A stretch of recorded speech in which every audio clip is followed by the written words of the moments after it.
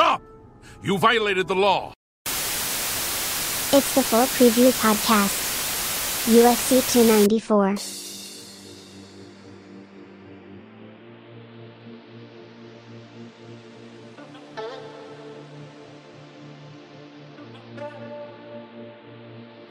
Okay guys, let's go, let's do this. This is the full preview. I'm your boy Feño and we're here to cover UFC 294. Makhachev versus Volkanovski 2. This is going on at the Etihad Arena in Abu Dhabi, United Arab Emirates. And it's a big pay-per-view. Obviously, as you know, these cards in Abu Dhabi always have a lot of Russian, Asian fighters, a lot of Muslim fighters, obviously. And this card is loaded with all of the stars from that part of the world, and obviously a lot of other good fighters. I think this card is pretty good. And yeah, there are some very interesting fights that I'm looking forward to. Obviously, the main event comes as Volkanovski steps up in just 10 days notice to fight Islam Makhachev. This is a rematch. They already fought for the lightweight title, and Makhachev came up on top. We'll talk about the details about that particular fight when we get there. But as you know, as always, we're going from bottom to top, from the very first prelim to the main event. Let's get right into it. Our first fight of the night is a middleweight bout between Bruno Silva and Cherabuddin Magomedov. Let's begin with Silva. Silva is awkward and a heavy-handed southpaw striker that switches his stances often. He marches forward looking for spots to land long loopy punches that he puts together surprisingly well, and also has a good eye for knees during transitions. He has good instincts in the pocket, but he can get out of position and lose stance easily during prolonged exchanges. Sometimes he uses sort of a Dracula guard. I've been talking about Dracula guard when it comes to Muay Thai. I think Ryan Wagner did a very good video about that a time ago. But basically it's like you use a high elbow guard across your face and you frame with your other hand. And yeah, he uses kind of that after throwing to protect himself. I think it's pretty interesting. Other than that, Bruno Silva has heavy kicks that are mostly disjointed from his boxing, to be honest, but they are useful to add variety to his game to not get predictable. He's decently strong in the clinch, and he mostly waits for opportunities to land something big, especially very dangerous during breaks, putting combinations together with the hands. Silva is not much of a shoot wrestler, but he's a very good scrambler with good submission defense, and his ground and pound is terrifying. He was claiming to be like the best ground and pound in the UFC, and I understand why he feels that way. He's very good at posturing up and landing straight damaging shots from top position. Bruno Silva used to have like this iron shin, and it seems like age is starting to catch up to him, especially in that department. And on the other hand, we have Cherabuddin making his debut here. He's a bouncy kickboxer. Most of his leads consist of kicks. He's good at timing hard naked leg kicks and has a very dexterous lead kick. A lead leg. With a good side kick to manage distance and a quick hook kick, so look out for that. Cherabuddin puts out decent volume and can move on the outside or march forwards. He puts attacks together using the variety of kicks to set up. And he can also punch off the kicks as well. Other than that, he's not much of a boxer, I would say. But he has like very decent power because he's an athletic dude. Cherabuddin is dangerous in the clinch, especially if he gets to like full collar ties or like crossface. And he has very good technique and power on his knees. I think that's something that is not being talked about enough in MMA, is that the difference that it makes to have like good technique on your knees inside the clinch. Like you get to do a lot more damage with the right technique. Is one of the parts where like striking mechanics are very important. I would say are knees, especially in the clinch. And Cherabuddin has very damaging kicks. You can tell that he can open his hips very well. He can dig in very deep with his flexibility. He has been hard to take down so far in his career. He looks for underhook or wizards and use the knee shield well, and that is aided by his athleticism and his good balance. The level of opposition that Chalabuddin has been facing has been nothing stellar, and his grappling level in actual MMA fights remain a question mark. As we know, he has been participating in grappling tournaments, most notably that viral clip where he got mad at a guy using a leg lock against him when he asked him to not use a leg lock. It was very weird stuff. Okay, so to be honest, I've been having a very hard fight predicting this fight. A very hard time, excuse me. In a scenario like this, I would pick Silva to win by default because Bullet Chalabuddin hasn't faced a decent level of opposition yet. But Silva has been looking more fragile and slow as of late. And the other thing is that he's not really a takedown artist despite being dangerous on the ground. If he stays on the feet, though, it's not a surefire victory for the Russian because Silva has probably like the best combination of skills, experience, and athleticism that Chalabuddin has faced in MMA. I mean, he had a kickboxing career prior. But you know, MMA is a different game, especially someone he can end up on bottom, you never know. To me, this one really looks like a conflict, but I'm sticking with my usual shtick of picking the proven product. I'm going Bruno Silva by knockout on the second round.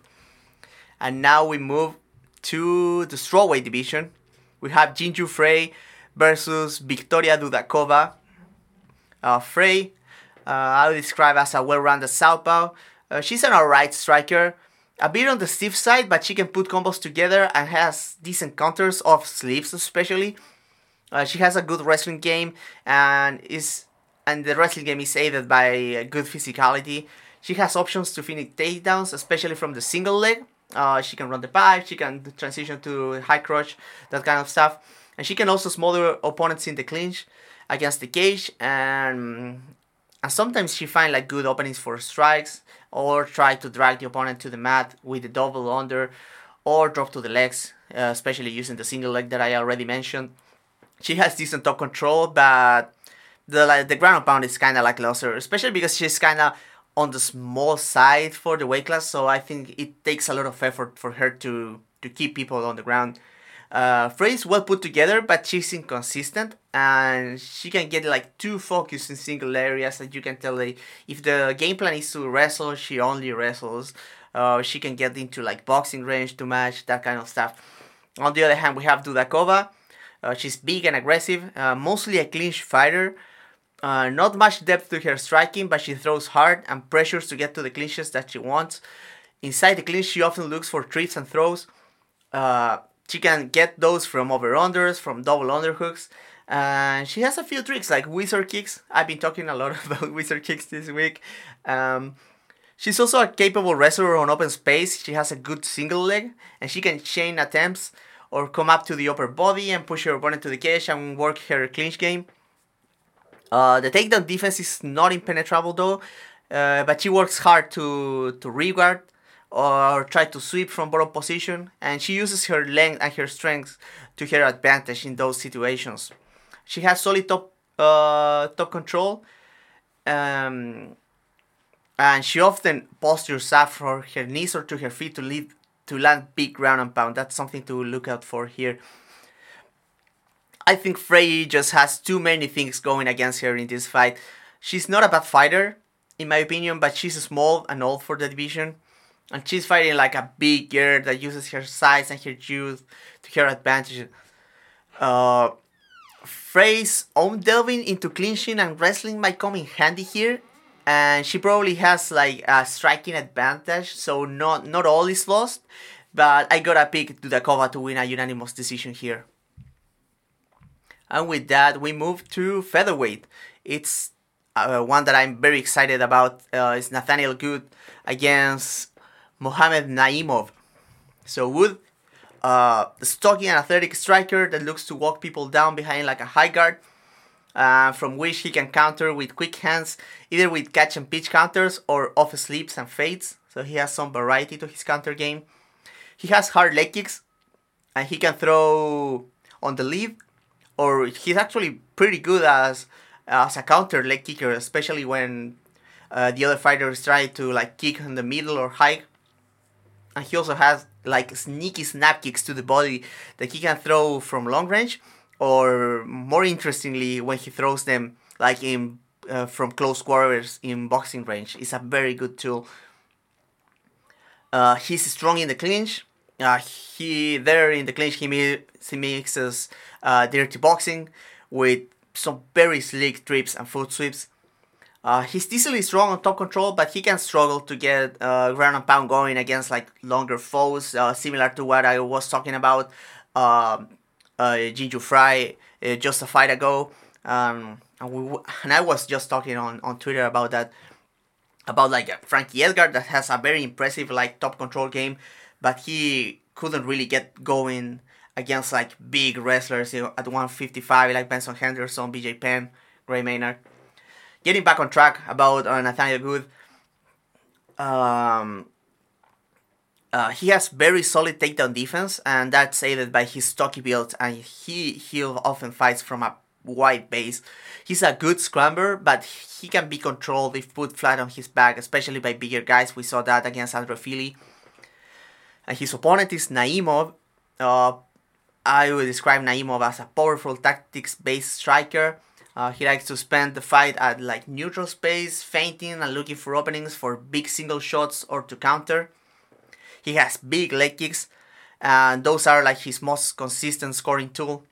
But he will also look for like short 2 or 3 punch combinations on the lead, and will attack with kicks from both stances on all levels. He's very like dynamic in that sense. Talking about dynamism, he will look for like spinning kicks and back fists, so he's dangerous. The thing with Naimov is that he's kind of uncomfortable under pressure, but he remains dangerous as a counter threat. With hooks and uppercuts. Watch out for the uppercuts here, especially against the shorter fighter in Wood. He can time those on entries or in the middle of an exchange. And Naimov looks to me like physically strong in the clinch, but the grip fighting can be a bit lacking at times. He can be like just chilling in the clinch sometimes, so some fighters will be able to take advantage of that.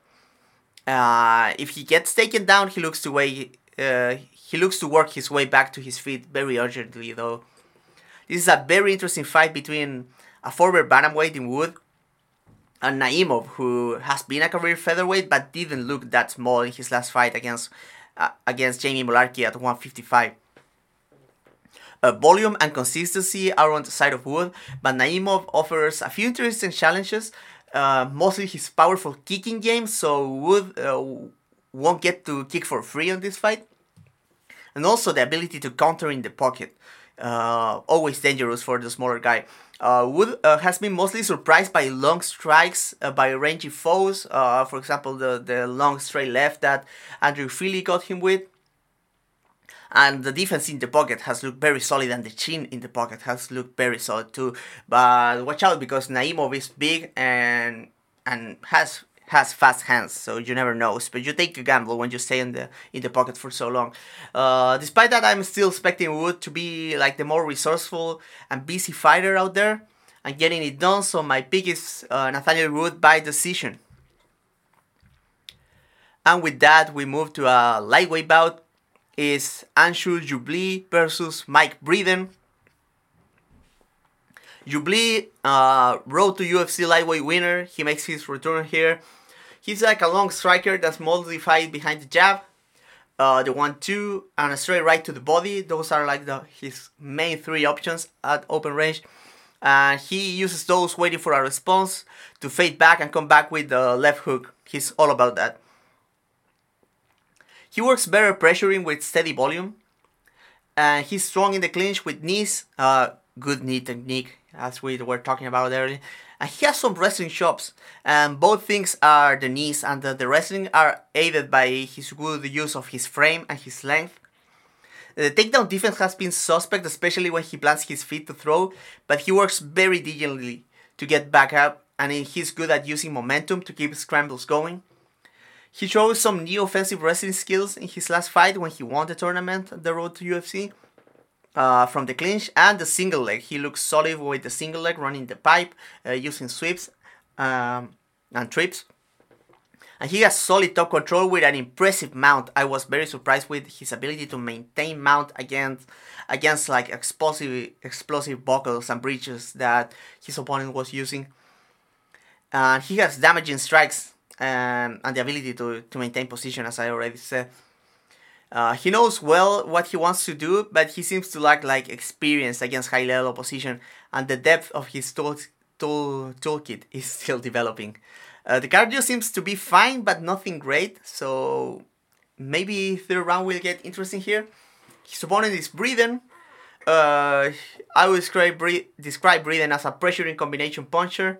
Steady volume, goes to the body a lot, I like that.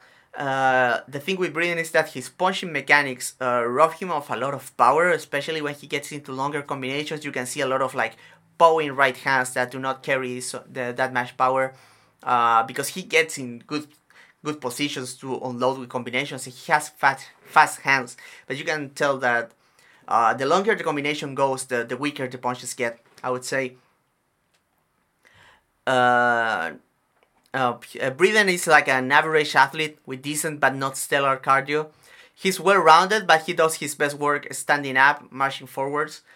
Defense is lackluster, I would say, particularly against straight shots down the middle. Watch out for that against Jubilee. And also he has been caught a lot by left hooks inside the pocket. So another thing to watch out for, because he doesn't tend to hide behind his shoulders during combinations. Takedown defense could also use some work, but he's a decent grappler and a good scrambler too, so that makes up for that. Breeden is riding a 3-fight losing streak, and he was KO'd just 2 months ago by Terrence McKinney. This fight is not unwinnable for him, but the circumstances plus him being like just an average athlete with technical flaws makes picking Breeden very hard for me here. If the fight goes long and Breeden gets going punching to the body, maybe he could make something happen, but Jubilee has like the long range tools. He has the left hook in the pocket, as I said. So yeah, I mean, even if Breeden gets to fight like his fight, I do not think it's like super easy for him. This is kind of rough, to be honest. I'm picking Jubilee by knockout on the 3rd round. Next fight is a middleweight bout. Cedric Dumas versus Abu Asaitar. Not a big fan of this fight, to be honest. So Dumas, long and athletic striker with fast hands and kicks, usually feints at range looking to throw big strikes. He has a decent sense of rhythm and timing. His stance usually falls apart when trying to put longer combinations, especially when he tries to move forwards. And his defense is like entirely reliable on backing up or the high guard. The wrestling seems to be improving for Dumas, but the takedown defense always has like these sketchy moments. But as a grappler, he looks pretty competent, to be honest. He has like good fundamentals and also has shown like good awareness to work get-ups and time like the sweeps and that kind of stuff. And also he's very urgent about butt squatting to the wall walk. But he can get sloppy during scrambles. And he uses the athleticism and the size a lot as a cushion for mistakes. The other thing about Dumas is that so far he seems coachable. But other than that, there's a lot of like question marks around him. He doesn't have that few fights, but the level of opposition hasn't been the highest. On the other hand, we have Abu Asaitar, a stocky, powerful striker. He's all about the left hook and the overhand right. He loves his loopy shots. In his last fight, he seemed more inclined to feint and throw a hard spearing jab, so that was an interesting development, especially for a guy that is so deep in his career already. But he's not like a jabber that looks to build his game around it. He mostly uses the jab like for variety or like a setup for the right hand. He can get wild during combos. He often ends up like shifting, throwing loopy shots.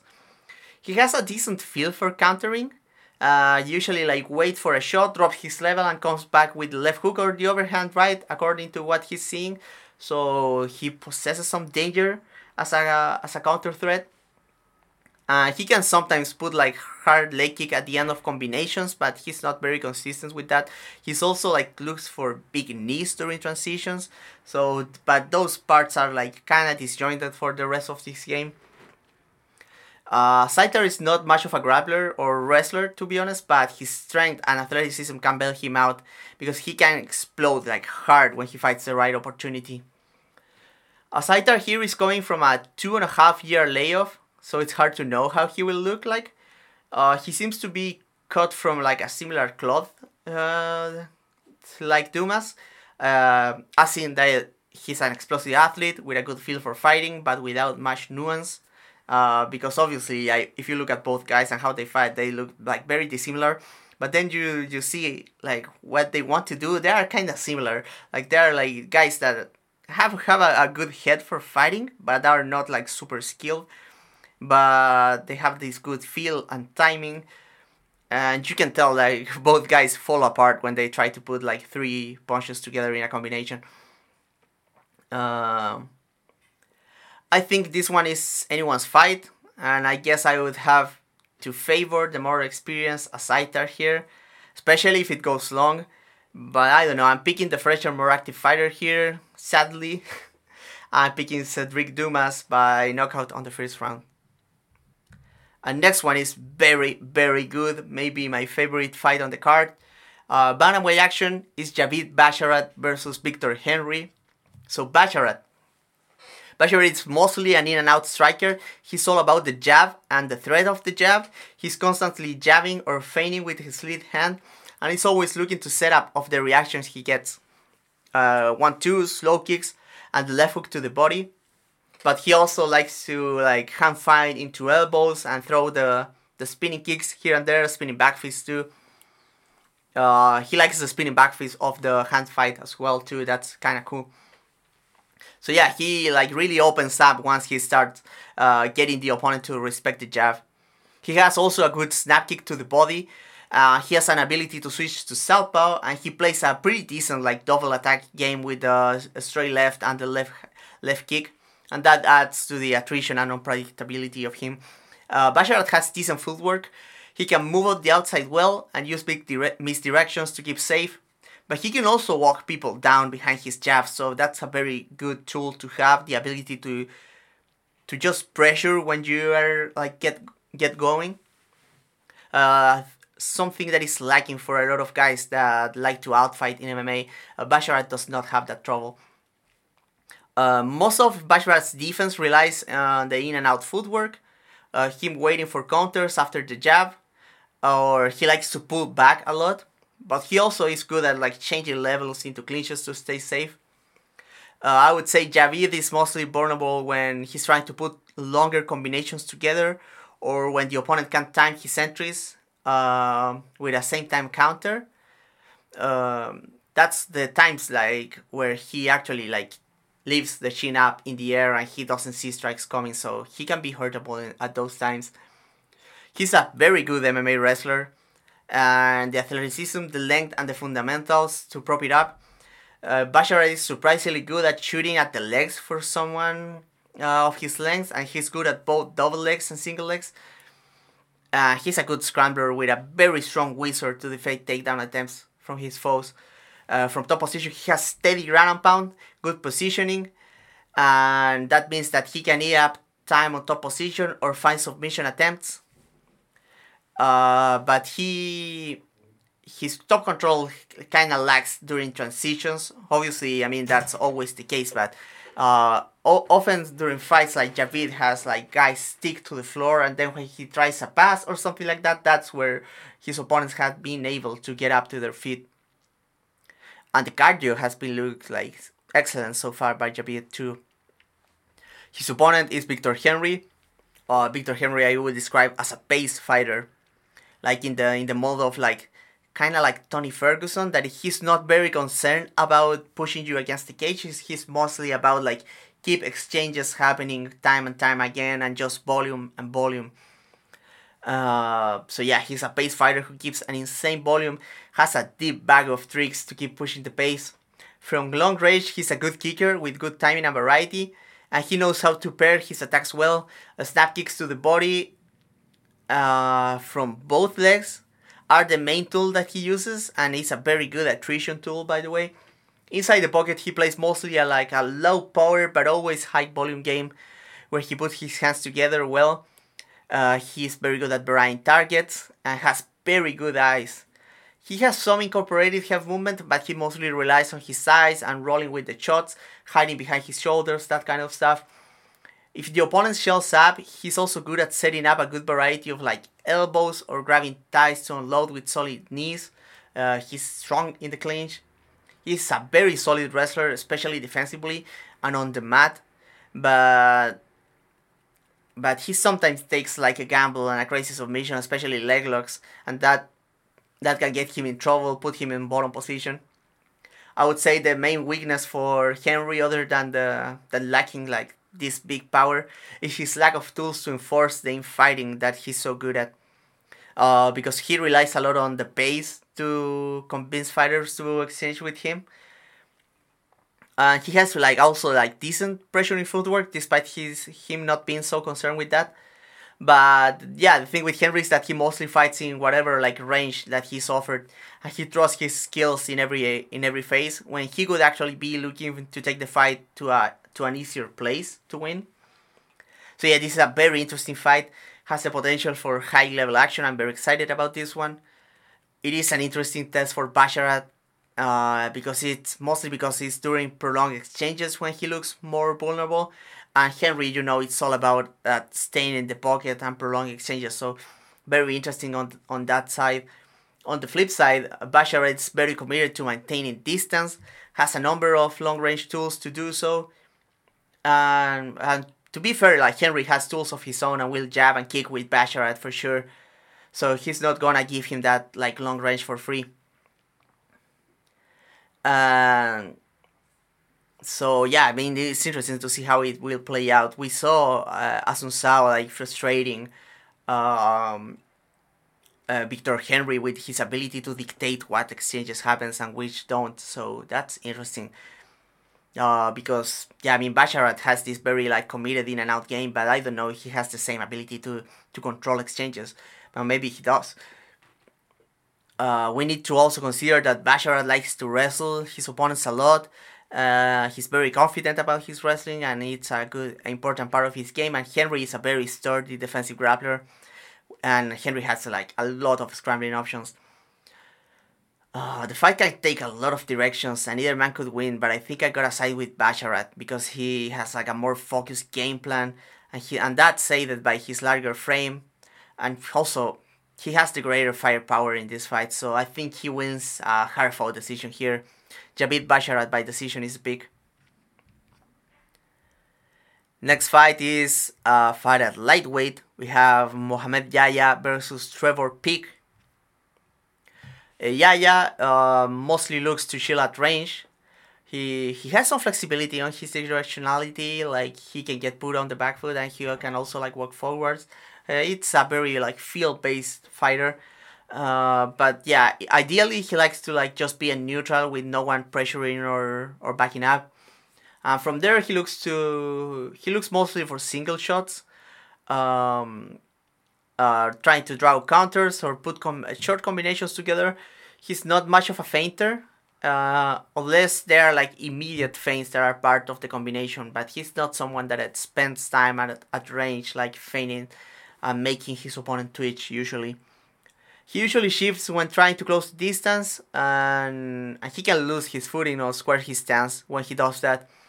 He does have some ideas of hiding behind his shoulder during exchanges and when countering, but his head movement is very one note. It's a first layer of a slip, getting back, and then not a lot else.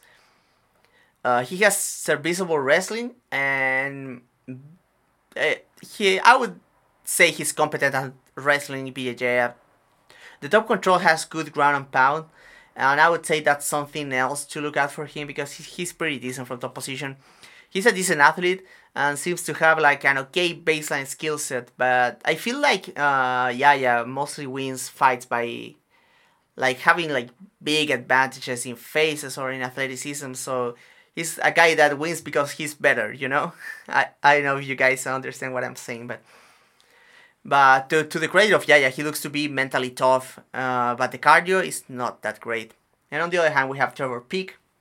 Trevor Peak is very aggressive, throws everything at 100%. He has some good ideas of how to put strikes together, and even how to like proactively use defense during combinations. I was surprised to see that because he's so wild.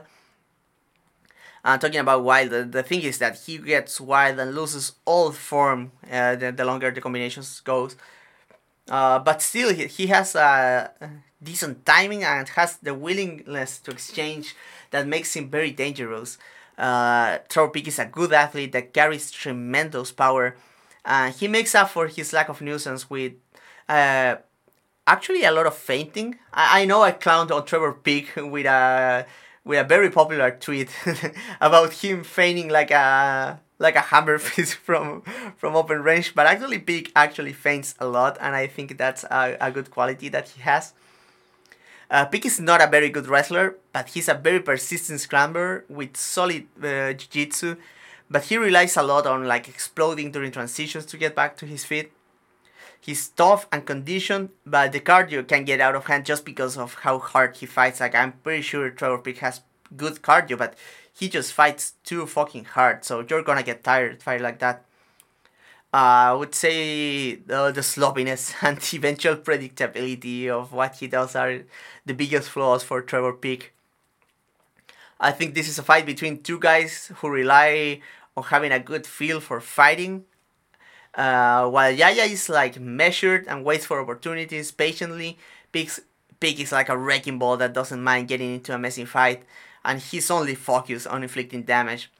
Yaya's risk averseness, better like technique and mechanics might make him look like the better fighter, but I don't think he has like the depth of skills to really punish Pig.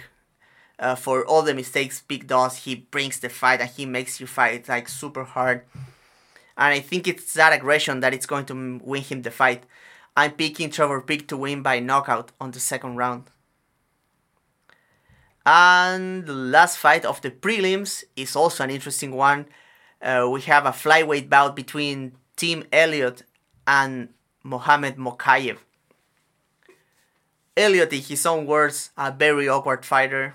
He has janky striking with a lot of like stutter steps, leans very deep into positions, switches stances a lot, and the punching form can be like super wonky, but he's very good at finding the mark with wide overhands from both stances actually. He can be hard to predict, but his stretch technique can get him in trouble, especially if you make like one good read against Elliott. It can be very costly to him because he gets so out of position sometimes. Elliott is a strong wrestler who can find takedowns during transitions, be it from the clinch, doubles, singles. He has good variety and is a good, solid chain wrestler. He's suffocating from top control, keeps busy, but his ground and pound is not really too heavy. It's mostly like a stay busy ground and pound, you know how it is. Though the opponents need to be wary of elbows and knees during get-ups because he will look for those and he will put sting on those. His scrambling ability and counter wrestling are some of the Elliott's best attributes. He's excellent at keep generating movement, never gives up any position easily. But the thing with Elliott is that lately in his career, his cardio, that was once one of his biggest weapons, has seen him like get tired during later rounds, especially because he's starting so hot lately.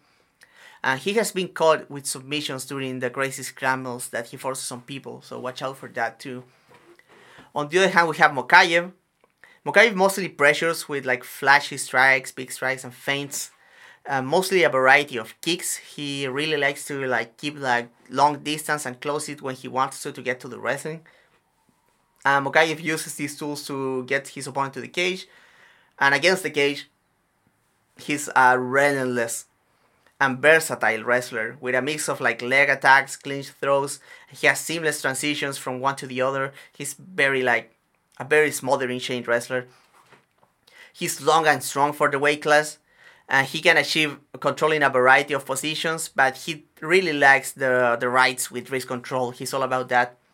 Very good mat returns from the back body lock, and he has a good arsenal of submissions. the thing with Mokaev is that he has had trouble putting like good ground and pound while maintaining control, but he has seemed to be working on that lately. Mokaev has been reversed during submission attempts, so that's something to watch out for here in this fight.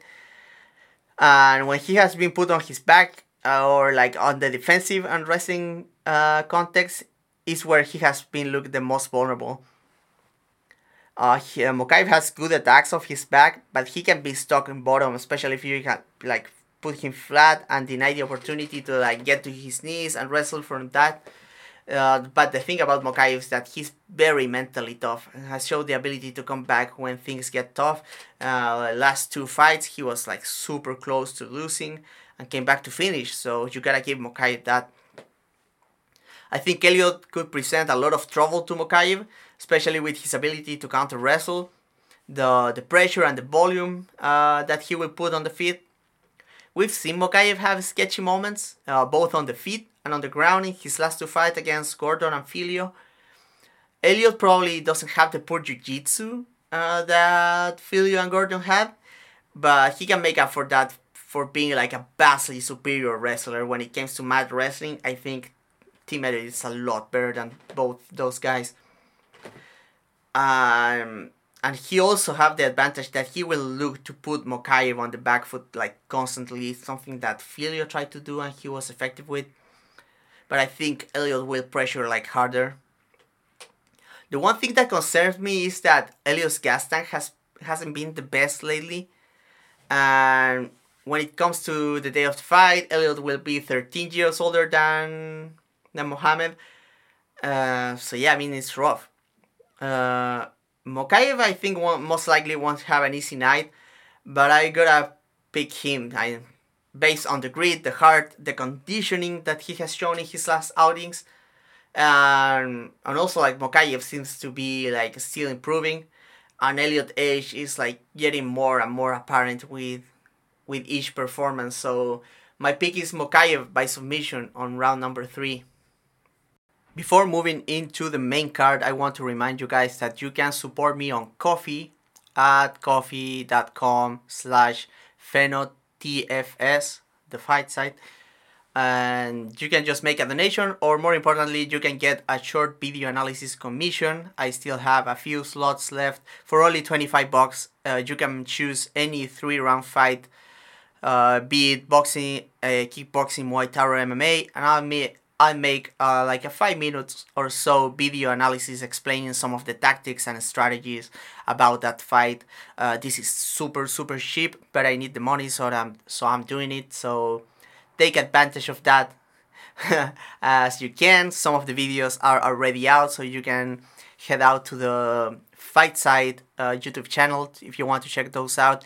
If you want more details, you can always contact me on Twitter or on Discord. So yeah, I mean, for everyone that has been supporting me through the Ko-fi page, thank you so much, and we'll get into the main card. Our first main card fight is a bantamweight bout between Said Nurmagomedov and Muin Gafurov. Let's talk about Said. He's a very quick and long kicker at open space. He has a good sweeping left hook if opponents try to run at him. He mixes charges well and has good timing and decent footwork, but he lacks like a consistent jab, and he can lack like setups to his big kicks, and that can hurt him. Though he can make up for it with variety and speed, obviously. He's a good offensive wrestler with quick transitions. He's good at catching kicks and know how to use his long legs to take the back from a variety of positions. His length also allows him to find guillotines, and that has been one of his most dangerous tools. For the exceptions of a few good countering tools in every phase, he has the lead hook at the range, he catches the kicks, and he has the guillotines. So despite him having these tools to counter, he's obviously at his best having the initiative, moving forwards himself. His defensive depth starts to show, the lack of depth, better said, start to show in prolonged exchanges, either with him backing up in open space or being held against the cage or in bottom positions. That's where Said doesn't look as brilliant as he usually does. All his explosive movements tend to tire him by the second round usually, but he maintains pop and shows good heart to fight tired in fights. And his opponent is Gafurov. Stocky, aggressive and powerful. He throws everything with power, mostly big hooks, but he has big kicks too, especially with his back leg, very heavy, and has an affinity for spinning attacks, be it like hook kicks, back fist, anything with a spin, Gafurov can throw. What Gafurov lacks in nuance and subtlety, he makes up for with aggression. He does have some tricks when it comes to closing the distance, especially with shifts to cut the cage when he's moving forward. And though his shot selection is nothing to write home about, he throws so much that he eventually finds a home for his big hooks. Gafurov is a solid wrestler, both offensively and defensively. His scrambling and mat wrestling skills, I would say, are above average and are both complemented by his physicality. The cardio holds up surprisingly well for the style that he fights. Like, you would expect someone that fights like Gafurov to get tired like way earlier, like similar to like Trevor Peek in that sense that they do get tired, but I mean obviously they get tired fighting the way they do, but it takes a good while for them to get tired. But yeah, I mean eventually it gets to him because he spends so much energy. And usually spends more energy than his opponents. So yeah, I mean, I would say in this fight, there's not a lot of paths to victory for Gafurov. His power and aggression have the chance to make Said like very uncomfortable, but because the Russian fighter, as I said, does not like to be put on the back foot, unless it's under like his turns. He likes to sometimes like move people around, get back, wait for the counter. But if you like pressure hard Said does not like that. But that said, Said has a plethora of long-range tools to deal with Tajik.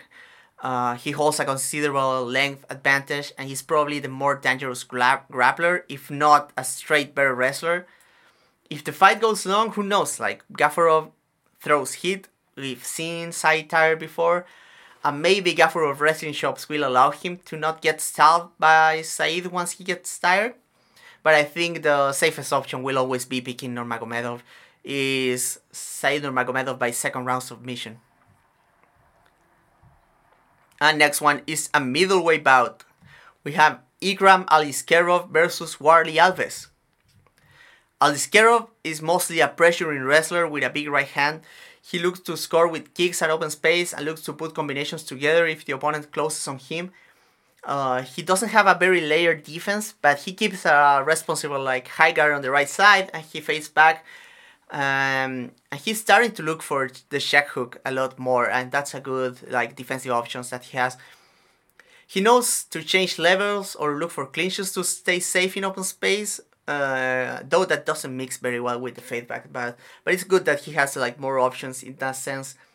He has a very quick level change and good timing, and that allows him to look for double leg, knee tap, single leg series. And though he can be tough in open space, he does not. For some reason, Aliskerov like doesn't like to chain wrestle a lot in open space. He's mostly like shoots, and if he gets it or he doesn't get it, but he mostly shines where he gets his man against the cage, and he can work on finishes there, and there he shows to be like a competent chain wrestler. On top position, Aliskerov is very dangerous. He has fluid transitions and solid top pressure, and that allows him to look for a variety of submissions. And also, he's good at getting like mat returns. And he gets to the back body lock like super easily during transitions. One thing that it's interesting about Aliskerov is that he attacks the arms a lot for both control and submissions. I've seen him use like chicken wings, half Nelsons. He used figure fours a lot. I mean both Kimuras and Kilocks. But also he's good at arm bars. So yeah, Aliskerov has like a hate for arms that is remarkable, I would say. His opponent is Warley Alves. All-rounder moving up from 170. He has a decent jab, but mostly uses to set up the right hand.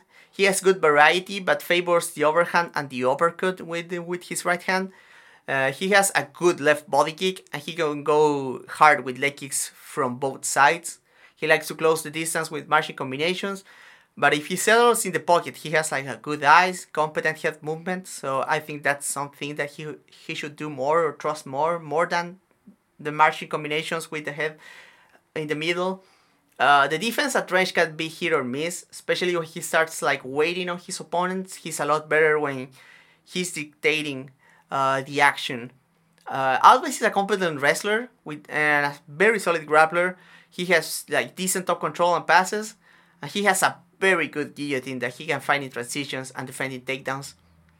The thing with Alves is that I feel like he gets inside his own head or tends to gas when he gets frustrated. He's a bit of a head case.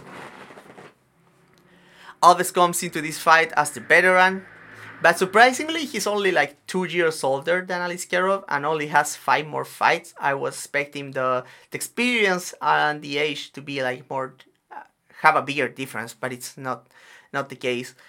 Alves is also physical and athletic, so I don't expect him to look like weak or small at 185 against most people. But still, like, being the smaller fighter against Aliskerov is like a tough proposition. Alves troubles with, the troubles that Alves has had with cardio might get fixed at 185, especially because his gas tank looks solid in his last fight against Niklas Dalby, who is known for being tireless. And Aliskerov is both hittable and horrible. And also the Brazilian, as I said, has an excellent guillotine, and he always has that in his back pocket. So there's avenues for an Alves win here. But I gotta pick the larger Aliskerov to be bigger and a superior wrestler overall. So I think Aliskerov finds the submission in round number 2. The next one is a light heavyweight bout, 205, between Magomed Ankalaev and Johnny Walker. Ankalaev is like a rangy and mobile southpaw that is usually using his lead hand either to distract, hand fight, or jab if he gets to do it for free. He uses that to set up his kicks mostly. He's a powerful kicker on all levels, has a sticky body kicks, both with like front snap kicks and cut kicks. And he's also good at taking angles to set up the outside leg kick with his lead leg. If opponents close the distance on him, he's good at countering. He can counter both with the right check hook and the straight left. He can also sit down on combinations. During combinations, he has a dangerous like rear left hook. His kick defense has been like hit or miss, as he was troubled by Krylov's variety and open side kicks, and also by Jan smashing his chin with low kicks, and that was also from the open side. But he has also shown the ability to check, including in his fight against Anthony Smith. He used like a high cross check that is very rare in MMA, and I think he injured Smith doing that. He's also decent at catching kicks. The defense of Ankalaev in the pocket mostly relies on his distance management and the angles that he takes. He always looks to like getting on an angle before start to exchange, so that keeps him safe. But the head movement seems to be there only for like the first few punches of a combination. He does have good level changes into the clinch, and he uses that as a safety blanket too. Talking about that, he's a good chain wrestler, both from open space shots and inside the clinch, having a good variety of finishes, from trips and also single legs and knee taps. He has solid top control and ground and pound, big ground and pound, and that rounds up his game. Other than some defensive flaws, his biggest problem is the biggest problem for Ankalaev, I think, is his risk management, as he sometimes does not take over fights when he should, because of lack of volume, especially when he's like unsure of the timing or the distance, or when he has been clipped a few times. He can get into a bit of a shell. But despite that, he has shown heart and grit to push hard when it's completely necessary, as he's shown in his title bout against Blachowicz. His opponent is Johnny Walker, former absolute meme of a fighter. The athletic and lengthy Johnny Walker has been having a bit of an identity crisis since moving to SBG Ireland. He has been trying to marry his wide unpredictability with more patience and better technique, and this change saw him have a few low volume and timid performances that saw him drop a lackluster decision to Thiago Santos, and a big knockout loss to Jamal Hill. Now he's riding a 35 winning streak, and Walker has shown some improvements in the grappling and the range striking departments.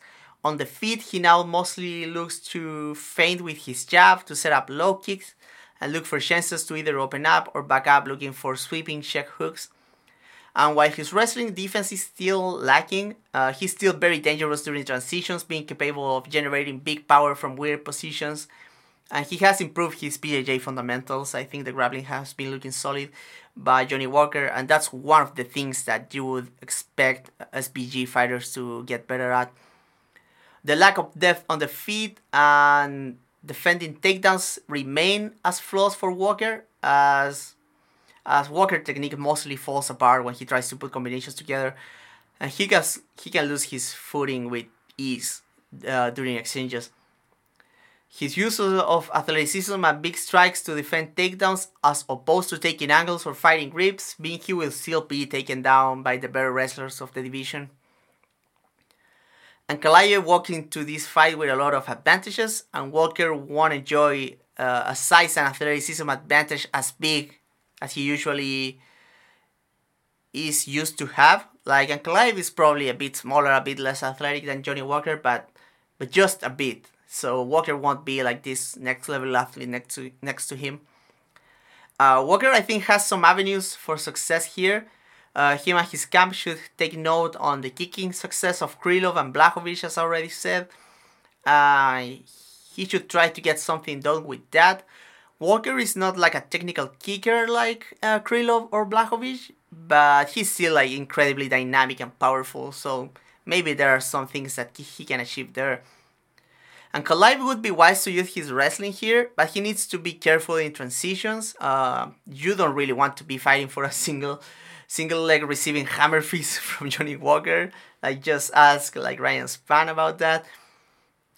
But yeah, I mean, Ankalaev is just the most sophisticated fighter basically everywhere, and not that behind when it comes to physical gifts, so I'm picking Ankalaev by knockout on the second round. We have a co-main event at middleweight. Former 170 champion Kamaru Usman is fighting Khamzat Chimaev.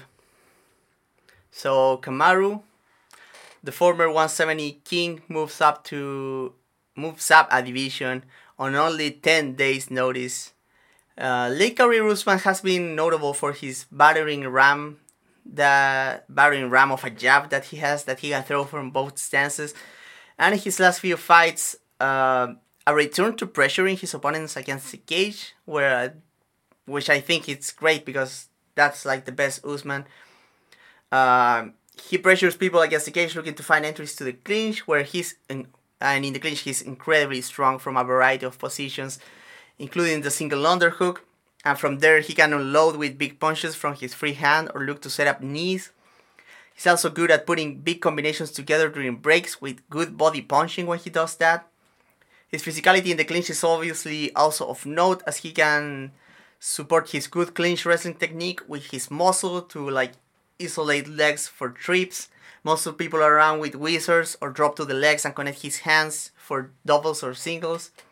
From top position, Usman is suffocating, and while he's not big on like dramatic ground and pound, he'll wear on foes with like constant volume, and it adds up. He does damage from top position.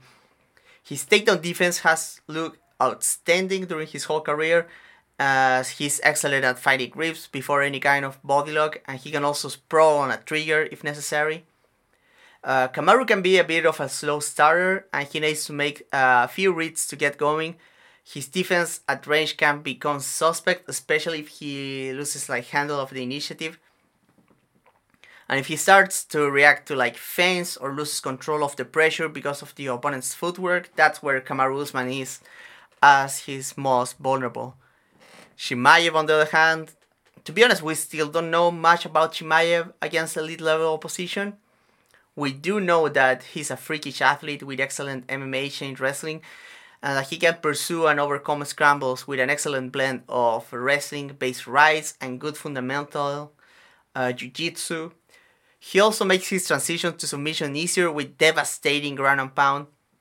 On the feet, Chimaev is a bit raw, but he's a well put together striker. He has a solid jab, puts combination together well, mixes up low kicks here and there. He mostly does a good job of tucking his chin when he's leading, but his head can be stationary and the chin up when he prolongs combinations or when he gets into pocket exchanges. Chimaev gets to look good when he has a strong hold of the initiative, as he's able to make his defensive reads, walk people down with his jab, looking to set up his thunderous right hand. But even then, he's vulnerable to same-time counters, and other than a few rehearsed tricks that he has, like a few slip counters or a few pivots here and there, when he draws exactly the punch that he wants, his defense is mostly about the high guard or backing up. Cardio has always been a question mark for Chimaev, and he looked pretty winded after Holland made him scramble hard to get the submission victory, and that was only one round, but Chimaev sprinted in that one. But he also faced it hard against Gilbert Burns, but in that fight, to my surprise, he showed good composure, good ability to fight tired. His technique actually held up late into the fight, so that was encouraging for Chimaev. To be honest, the one obvious thing that gives me pause here is that Usman took this fight on 10 days notice, and he was not getting ready for a middleweight fight. Usman always been a big welterweight, but he's also one that takes care of not getting too big between camps, and he always makes weight without much trouble, to be honest. I mean, he looks drained, but you can tell he makes the weight every time. And you have to compare that to Chimaev, who apparently got way too big for 170 and was on camp for a fight against Paulo Costa, who is massive, so I'm expecting Chimaev to show up super big here. I think Chimaev is probably going to be the bigger and maybe even stronger guy inside the cage. All that said, I still gotta side with Usman here. Despite being old, on the first losing streak of his career, he still has shown to be a fighter of a higher quality. Not only that, but one who possesses the tools to give Chimaev trouble. Usman, I feel can do most of the things that Burns did to find success against Chimaev, but Usman can do them while being a lot bigger and also having a solid jab. That was one tool that Burns does not have. Burns has a jab, but it's not this disrupting, powerful tool that Usman carries in his hands. Chimaev starts very hot, and Usman is quite the contrary, so an early knockout for Khamzat is not out of the question. Much less given the strange circumstances, but I'm still picking the former champion, Kamaru Usman, by decision. And with that, we're finally at the main event. A rematch for the 155 title. The main event brings us an unexpected short notice rematch between featherweight and lightweight champions Alexander Volkanovski and Islam Makhachev. Volkanovski taking this fight with only 10 days of preparation make this very concerning for the Australian fighters camp, especially when it comes to the physical preparation and the ironing of the details with which he found success the first time around. The first fight surprised most fans with a somewhat of a reverse dynamic of what was expected, as Islam won most of the striking throughout the fight, but he wasn't as nearly as successful imposing his wrestling against his smaller opponent as Morsov as expected. Since then, Islam hasn't seen action and was preparing for a Charles Oliveira fight, and Volkanovski defended his title against Jair Rodriguez. Rodriguez obviously not the grappler Volkanovski is. And in fact, Alex used his wrestling to dominate the Mexican for a good portion of their fight. He does possess some similar qualities on the striking department, especially as a lengthy southpaw, so that's something interesting. Volkanovski did a great job controlling the rhythm of the fight on the feet against Jair, but how much of that can be attributed to him being the one holding the grappling advantage?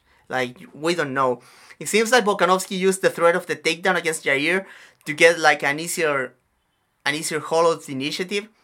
And in fact, quite the contrary was true in his fight with Islam, where Makhachev had him on the reactive a lot more because Volkanovski had to be concerned about the threat of the takedown.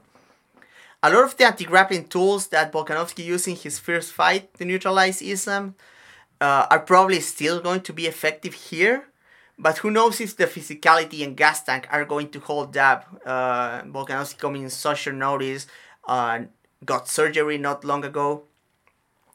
Islam on his part will probably trust his striking more this time around, considering the success that he had on the first fight.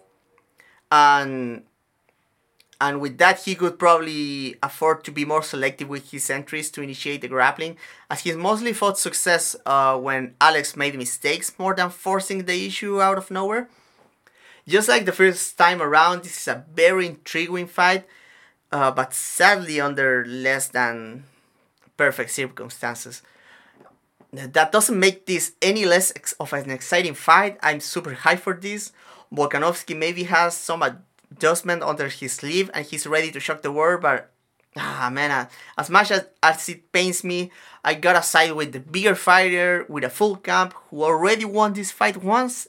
Yeah, I gotta pick Islam by decision here, and that's the pay-per-view. But yeah, some two late replacements that are very interesting, both moving up a division in Kamaru Usman and Alexander Volkanovski.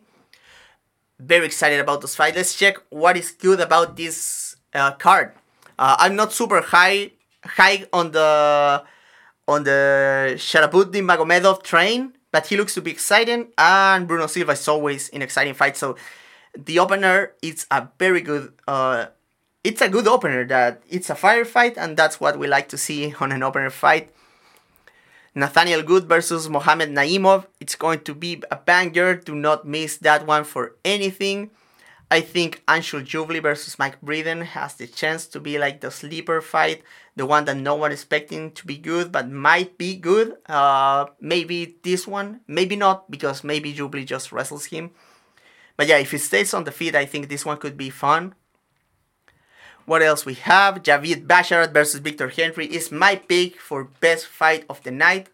Yeah, I think it's just a more interesting dynamic than even the main event and the co-main event, to be honest. Even if the fight is not as important, and even if the level of these fighters doesn't hold up to like Alexander Volkanovski and Islam Makhachev, I think this one is the best fight. So I'm very excited for this one. What else is good?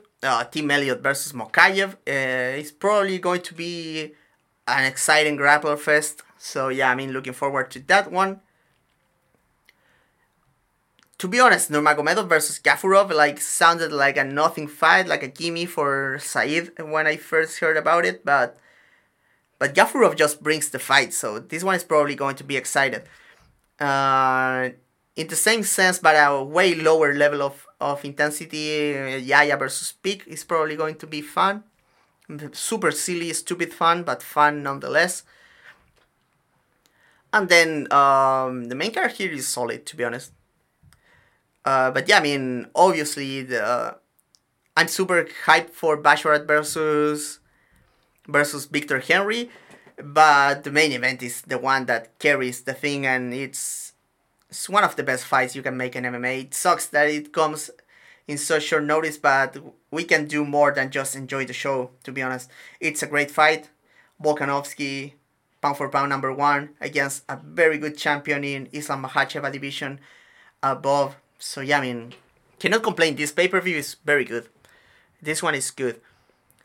That would be the card, to be honest.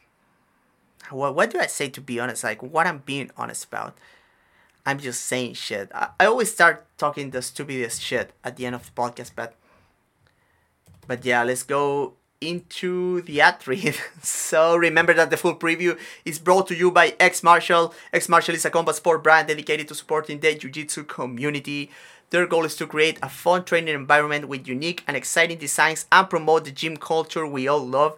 X Martial offers a range of products including rash guards, shorts, spats, gis, and streetwear, and training equipment as well. Use code TheFightSide to get a 10% discount on your order now. That's TheFightSide, all caps, no spaces. And for the best deals and discounts, sign up to their mailing list and follow their socials at XMartialOfficial. Thank you so much.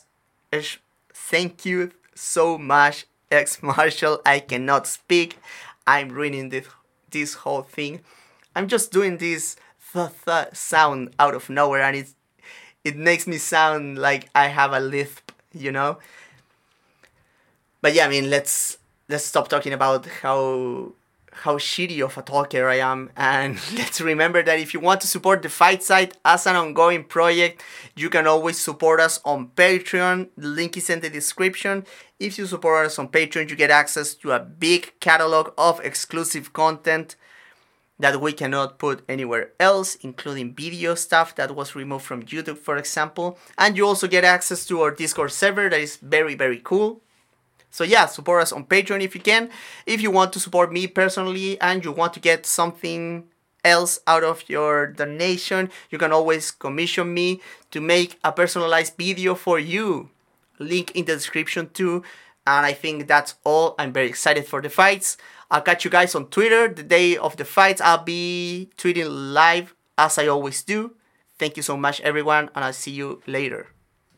Bye.